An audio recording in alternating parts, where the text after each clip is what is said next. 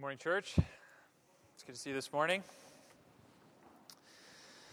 So we're going to continue our series in Hebrews this morning, looking at Hebrews chapter 4, verses 1 through 11. That's page 1002 in your pew Bible, if you want to turn there. If you don't own a Bible, I'm giving you permission to steal that one. Go ahead, take it home with you. I'm telling you to break one of the Ten Commandments. Just take it away. No, I'm just kidding. So page 1002. There we go. Hey, I'm on. All right. Good. Hebrews 4, 1 through 11.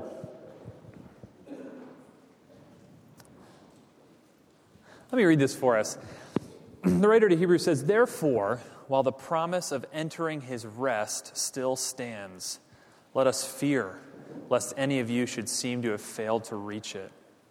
For good news came to us just as to them, but the message they heard did not benefit them, because they were not united by faith with those who listened.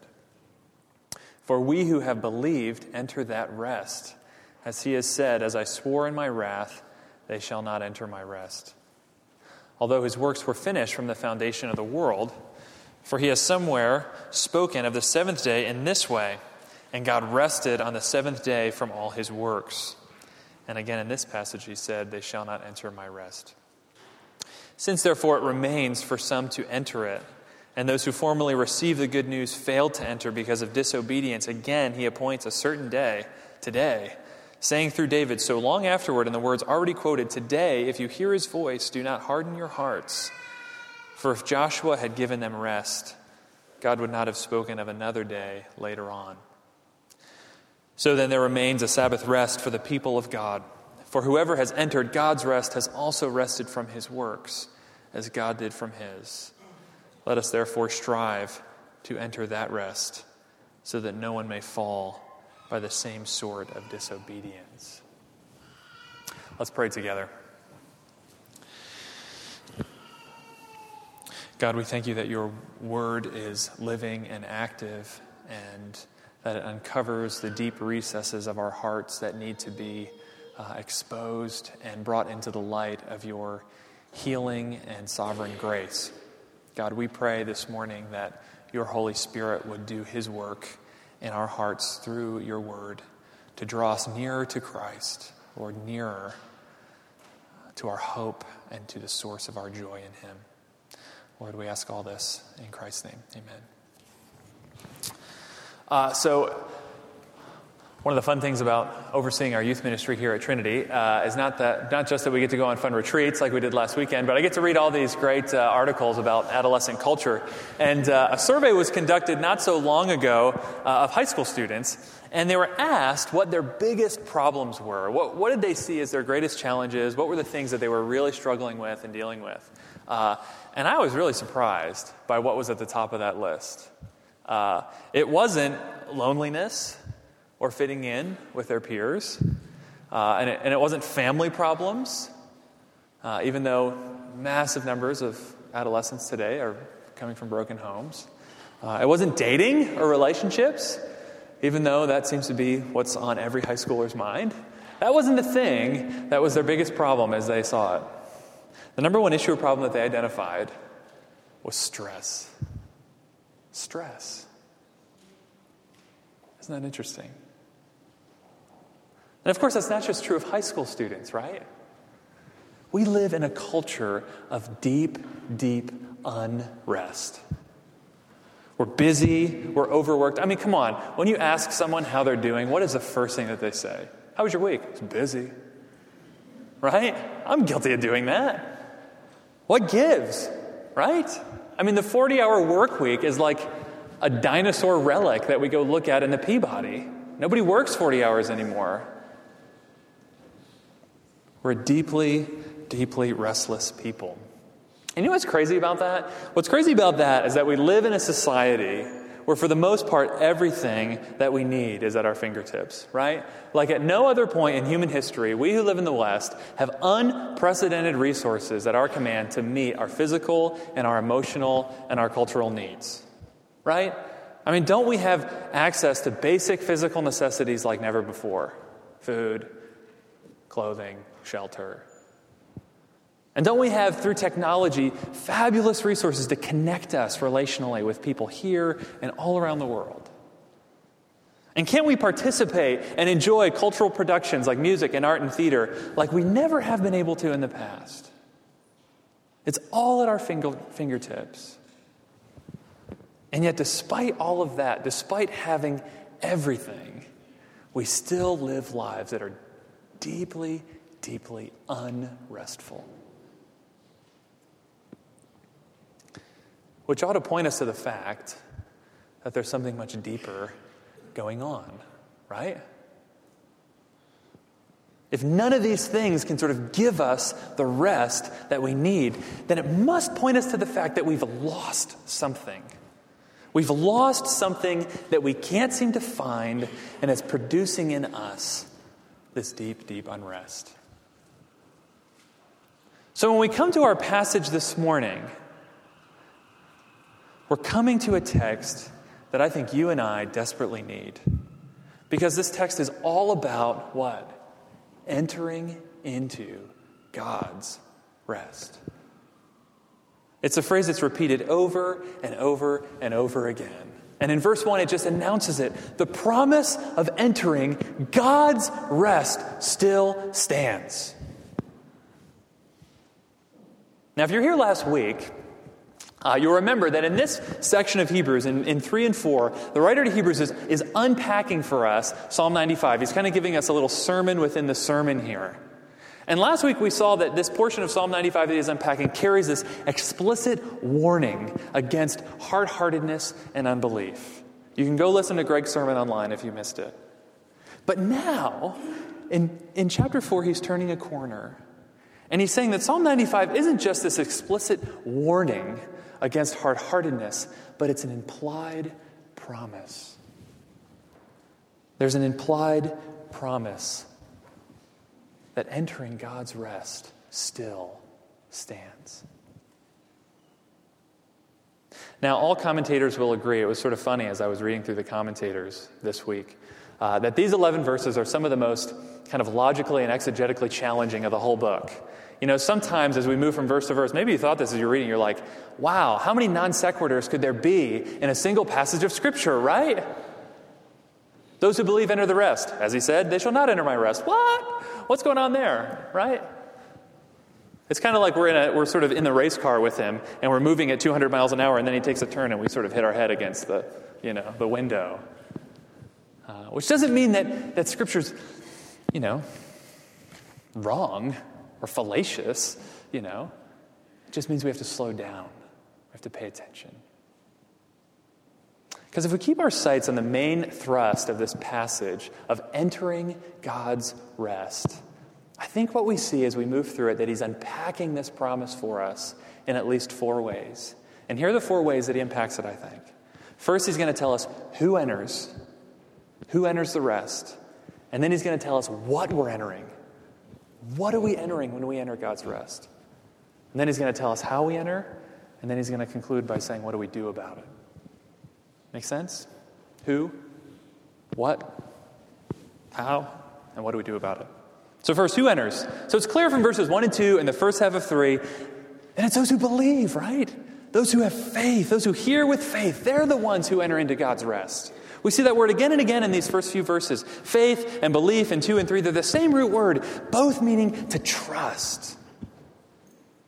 And that sort of tricky quote at the end of verse 3, I think what he's saying there is that if those who didn't believe will not enter God's rest, then it's implied that those who do believe will. You see, there's the implied promise.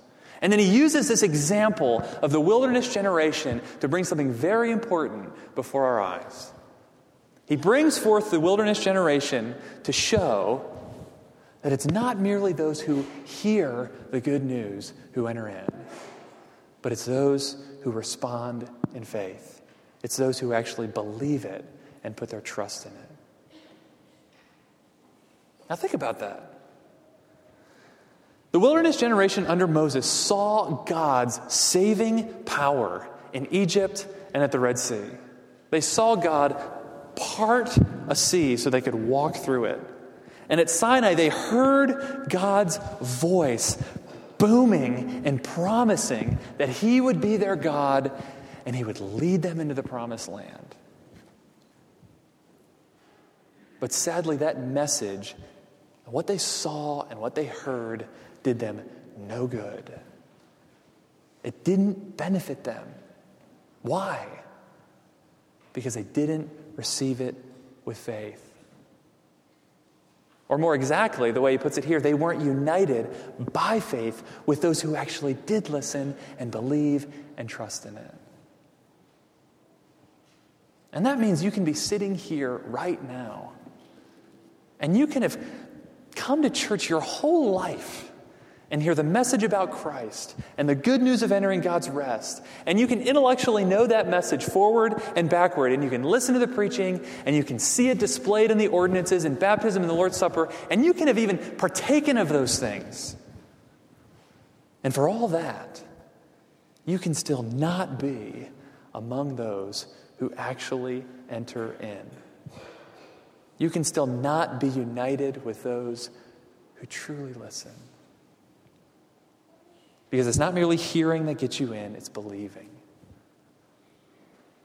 Do you know the difference between hearing and trusting? It's pretty simple. I mean, we know it we see it every day, don't we?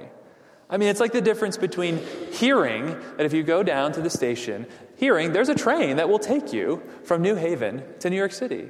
There's one there. They leave like every 15 minutes. And you can hear that, and you can hear that, and you can hear that. But the difference is that actually trusting it is getting on one of those trains and letting it take you to the city. Now, if we step back a moment, this is why this sort of difference. This is why some of you may have encountered some very upright, morally respectable people, very religious people, who are very and truly just unrestful. In fact, maybe it's you this morning. Maybe you're keeping all the rules and you're showing up to church and you're working at being a very good person and you know the Christian lingo, but deep inside, there is no rest. And maybe you've been at this for a long time. And maybe you've convinced yourself that that's all there is to Christianity. Just a sort of laboring. And you've been lulled to sleep. And yet there's a restlessness that still troubles you deep in your soul, and it's telling you that there's something more. Or maybe you're pretty new to Christianity. Maybe you're still exploring it. Maybe you're trying it out. Maybe you're just getting a start. And maybe you've been going at it, and honestly, you're just getting close to giving up and moving on. Because it doesn't seem to work. You're trying this religious thing, and it's not working. And you're starting to realize that the rest that your soul longs for isn't just found in the moral or religious routine that you think stands at the center of Christianity. This morning, we need to hear that it's not those who work, but it's those who trust that truly enter in. But this first point about who are the ones who enter in, it really speaks to those of us who are overly casual and familiar with the Christian message. For those of us who have maybe heard it time and again, but still hold it at arm's length. Those of us who might be hearing but not really believing and not really trusting. And because of that, did you notice in these first 3 verses? Because of that, because it's not just those who hear, but those who actually trust with their hearts. Because of that fact, he says, fear. Now you realize that there's a good and right kind of fear, don't you? Not all fear is bad fear. How many of you saw the movie Life of Pi last year? Anybody see that? Yeah, oh wow, a lot of you. Do you remember the scene where sort of the young Pi sneaks into his father's zoo and he wants to sort of connect on a deep spiritual level with the tiger? Remember that scene? Am I the only one who remembers that scene? Okay, well, I'm going to tell it to you then. He sort of sneaks into the zoo and he wants to sort of have this, he wants to look into the eyes of the tiger. And I don't remember if he wants to feed him something or just pet him. But just as he's about to hold up his hand to the bars, his father races in and scolds him and stops him and says, "What are you doing? Don't you realize what you're playing with here?" And then he proves the point, right? He takes a goat and he puts a goat in front of the cage, and the tiger just rips it through the bars. Friends, you see, there's a right kind of fear. The author of Hebrews is telling us that there is an earnestness, there is a sobriety and a seriousness, a right and reverent kind of fear that ought to attend what we're doing on Sundays and what we're doing throughout our lives with respect to the gospel. We are often much, much too casual and flippant about these things. Don't you see, there is a rest that we are able to enter. But a casual attitude, a comfort with just hearing the message and let it wash over us could devour our hopes of entering in. So how about it, friends? Are you serious this morning? Or are we just playing games? Because it's not merely those who hear, but those who believe, those who trust. Now there's this first way of unpacking this promise of the rest. Second, what are we actually entering? What's the nature of this rest that is open to us? Now, to unpack this part of the promise, the author of Hebrews is going to engage in a little bit of what we would call today biblical theology. Now, here's what I mean by that, and hang with me on this because you'll find it interesting. Think about two related ways of understanding God's revelation. Two ways of doing theology, if you will, that go hand in hand, right? Roughly speaking, there's systematic theology on this hand. And what that does is it sort of takes a topic like God or sin or humanity or creation, and it goes through Scripture, and it arranges what God has revealed about that in a very logical fashion. It moves through Scripture and says, here's all that we know about God and creation and sin, and et cetera, et cetera. But what we call biblical theology on this hand is more concerned with how certain themes develop along the course of Scripture. For example, biblical theology would ask, how does the theme of the temple develop along the history of Revelation? How does the theme of kingdom and the king develop and progress through Scripture as we go along the sort of history line of Scripture? Now, both of these ways of doing theology are biblical in the sense that they're concerned with what God says in the Bible. But systematic theology does it in logical categories. Biblical theology does it in sort of a historical progression. Now, that little nugget helps you to see what Hebrews is up to in the rest of this passage, starting at the end of verse 3. Verse 95 is talking about my rest, right? But when we start to look at the theme of God's rest as it developed along the course of the whole Bible, we realize that rest is something that's even bigger and more stunning than we could have ever originally thought. And verses 3 through 5 begin by taking us back to Genesis 2:2. Remember that after the 6 creation days described in Genesis chapter 1, we come to Genesis 2, right? And there's a 7th day. And on that day, God rests. And here's what it says in Genesis 2. Thus, the heavens and the earth were finished, and all the hosts of them. And on the 7th day, God finished his work that he had done, and he rested on the 7th day from all his work that he had done. So God blessed the 7th day and made it holy, because on it God rested from all his work that he had done in creation. Now, God doesn't rest on the 7th day of creation because he's tired and he needs a break, right? That's not what's going on. And God's resting doesn't mean that he isn't intimately involved in caring for and ruling over his creation. But the 7th day is God's way of showing that his creation is complete and whole and good. It's like a composer who steps back from her score once the last part and the last note is written in, because she knows it's complete and ready to be performed in all of its beauty. It's done. And that's what the 7th day is like.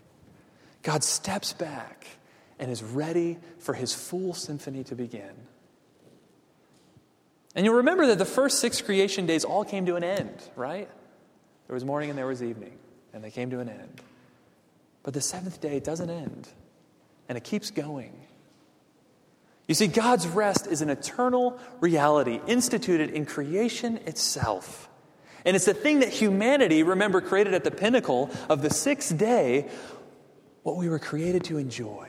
You see, human beings, you and I, were made in God's image to bear his glory in creation. And we were made to work and to love and to create and to cultivate the earth, all in light of God's rest on the seventh day, all in light of his enjoyment of standing before his creation and saying that it's good and perfect and whole.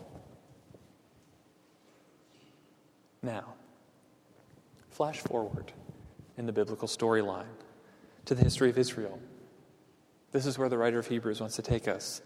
After delivering them from slavery in Egypt, God promises to bring his people into the promised land where they would worship God and have abundance and be free from their enemies. And Deuteronomy again and again and again calls it a place of rest. And though the first generation failed to enter, the next generation under Joshua does. And that's what the first half of verse 8 in Hebrews 4 is alluding to. Occupying the land under Joshua, the land of rest. And of course, it's not just the land, right? God didn't just give Israel the land, but he gave them the Sabbath day. And as you know, this was an ordinance in Israel that every seventh day would be a day of rest. And not just a day of stopping from work, but a day of celebration and joy. The Sabbath, as originally intended, was a great gift, rich with meaning. In Exodus 20, the Sabbath is connected to God's rest and enjoyment in creation. And in Deuteronomy 5, it's connected to enjoying and resting in God's great work of redemption. So here's where he brings us. As the story unfolds, as we follow this theme of rest along the course of Scripture, we have God's people now celebrating a day of rest in a land of rest. But, and here's where things get interesting, there's more. Now we go to Psalm 95, written in the time of David, hundreds of years after Joshua. They've been in the land for hundreds of years. They've been celebrating the Sabbath, or supposed to have been celebrating the Sabbath, for hundreds of years. They're under a king, the best king that Israel ever saw or probably would see. And David's talking about entering God's rest, as if to say that the real rest is still in front of them. You see what that means? It means that the day, the Sabbath day, and the land, that wasn't really what the rest was all about. Otherwise, God through David wouldn't have spoken of another day, right? That day and that land must have been part of a promise, a signpost, a type, a picture, pointing ahead to something greater. Or to use the metaphor we used a little earlier, the day, the Sabbath day, and the land, they were part of a melody line that the great composer was beginning to rewrite into his fallen creation to remind us of what we'd lost and to point us ahead to what God would one day accomplish once and for all. Otherwise, reasons the author of Hebrews, why would David be speaking of another day so long afterward? And in verses 9 through 10, Hebrews puts all the pieces together. And he says, so then, there remains a Sabbath rest for the people of God. In other words, there is a future, a festival joy that is coming for those who believe. And God wanted us to know that and believe that so deeply that into the very warp and woof of redemptive history, he put these unmistakable signposts for us to see, these unmistakable melody lines for us to hear that would draw our hearts back to creation and forward into the consummation, into the completion. Back to the seventh day of creation when humanity enjoyed the presence of God and his rest, and forward into the new creation where the real Sabbath celebration would be realized in all of its fullness. So do you see what he's weaving here? Do you see how he's reading Scripture?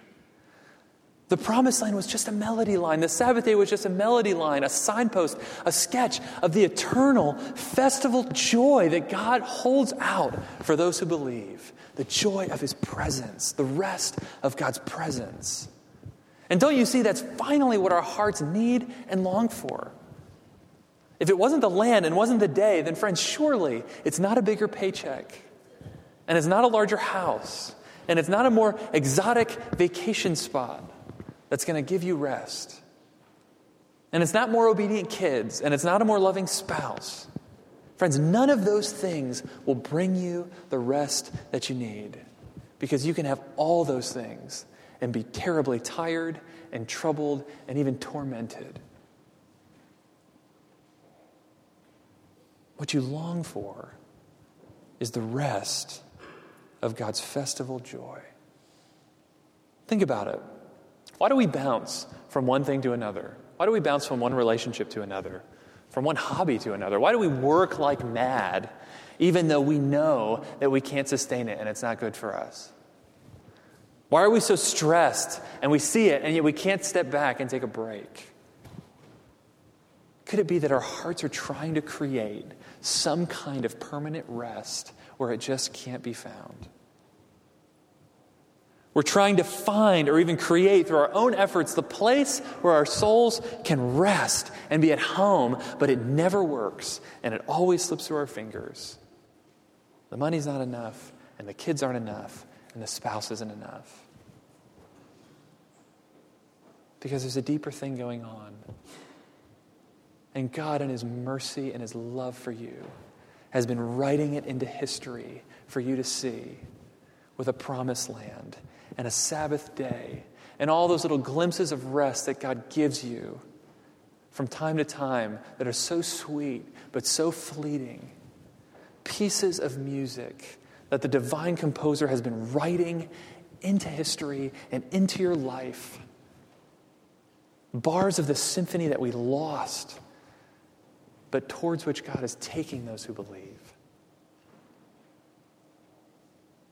Augustine famously wrote at the beginning of his Confessions, "You've made us for yourself, and our heart is restless until it rests in you."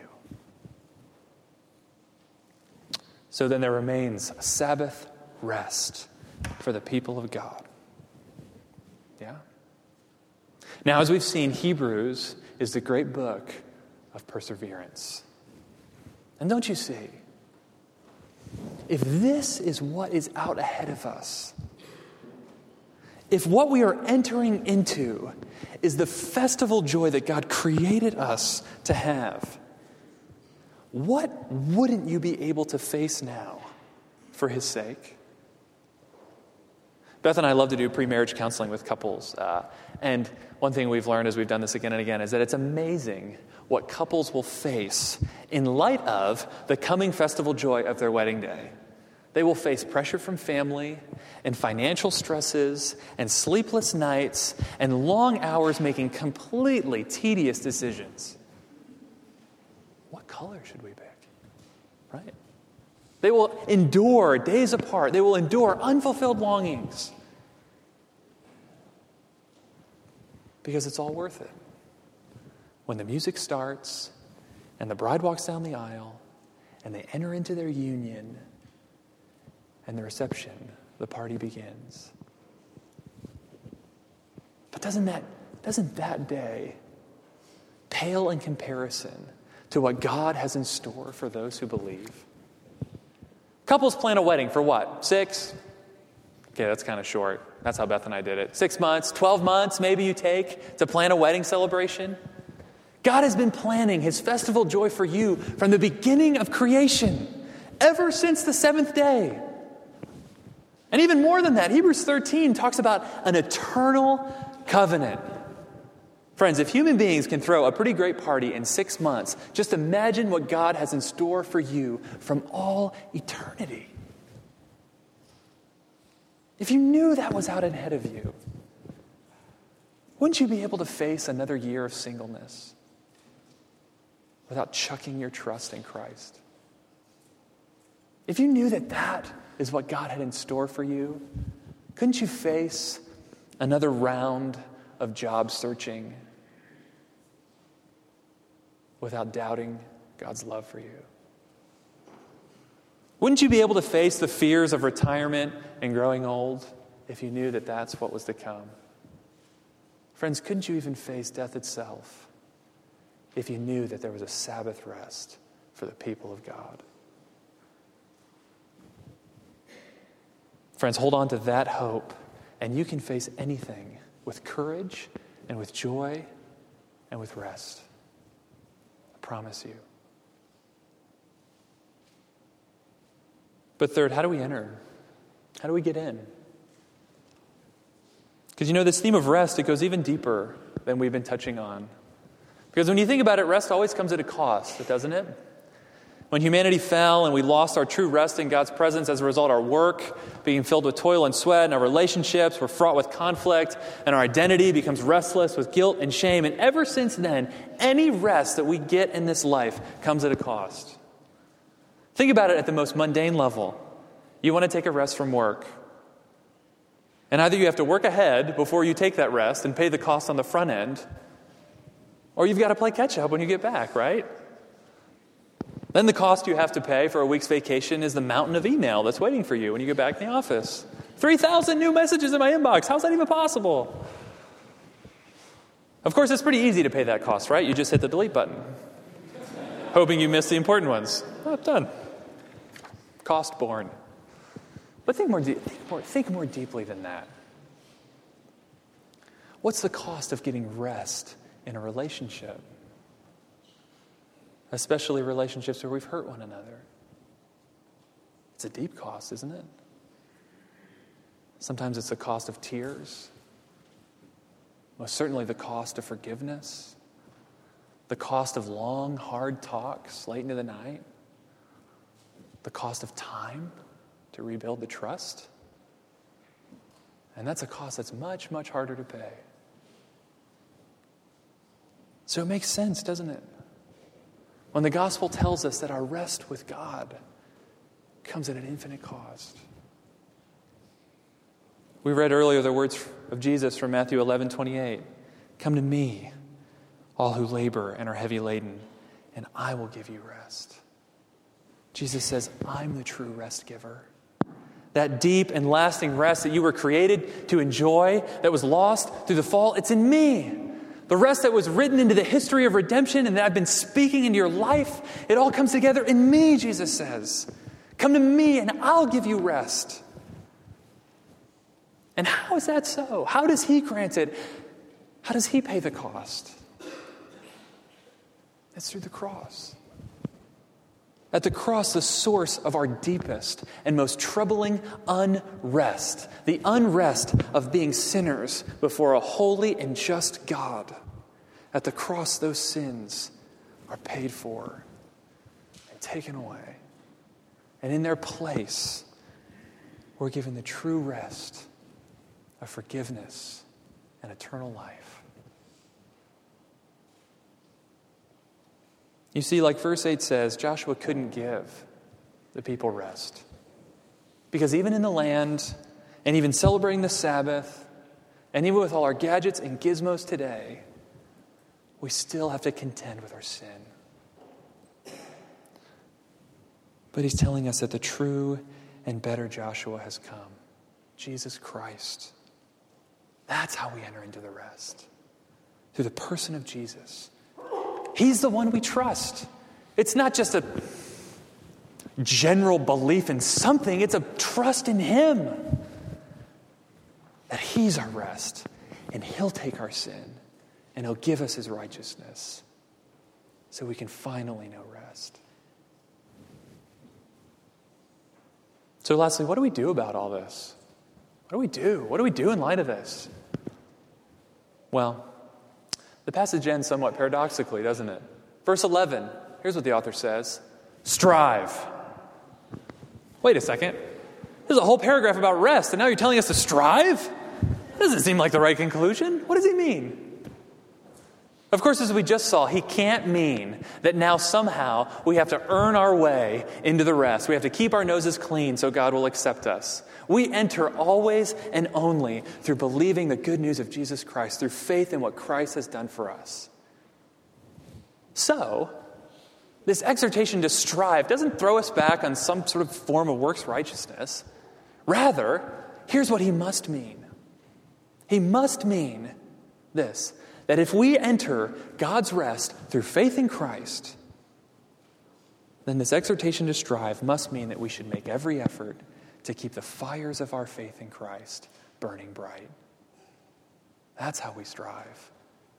Not at works, not at moral performance, but keeping the fire of faith burning bright.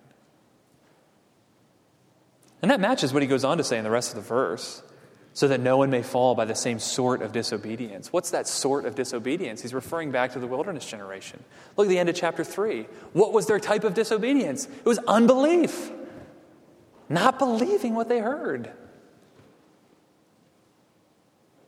Which just confirms that the striving verse 11 calls us to is the striving to keep our faith in Christ awakened and alive.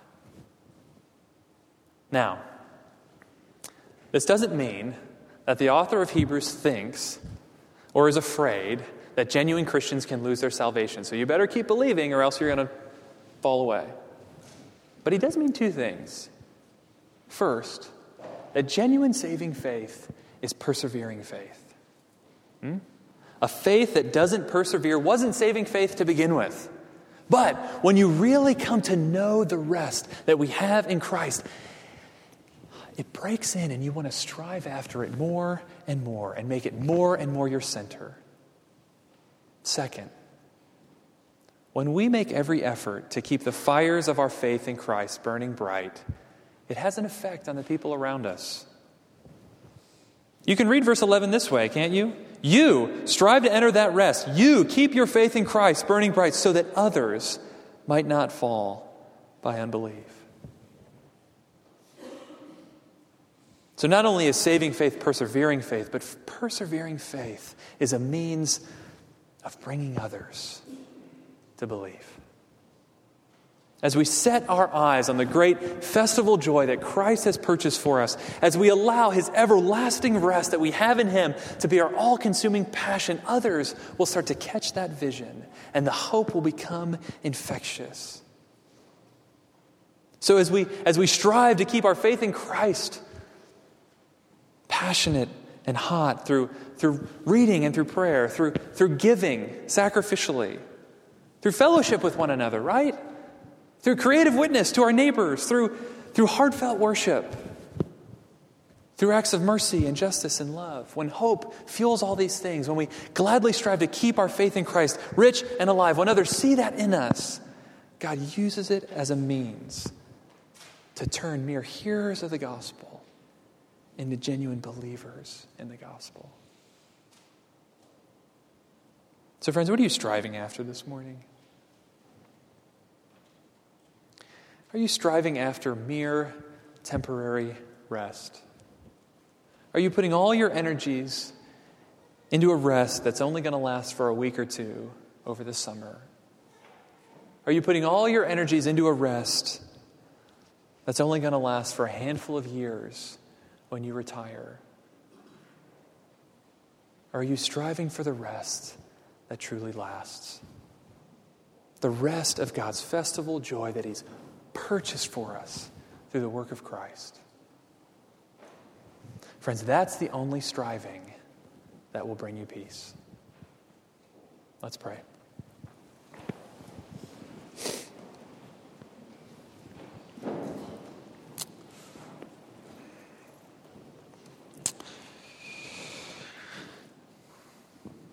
Father, this morning,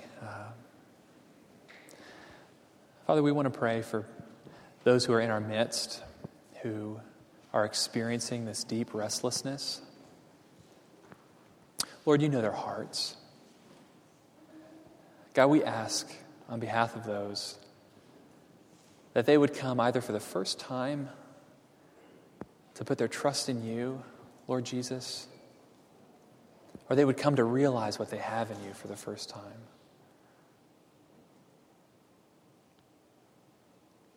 Lord, we pray that we would become a people who so grasp and know and look forward to that coming festival joy that you've purchased for us, Christ, that our lives would be marked by a deep and abiding joy and peace and endurance, God.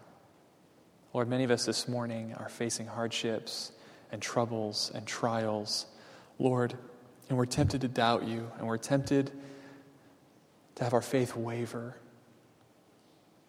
Lord, we pray for those, that in light of all that you are doing in us and you have prepared for us, Lord, that we would be able to hold on with courage and joy and fearlessness. Lord, we ask all this in Christ's name. Amen.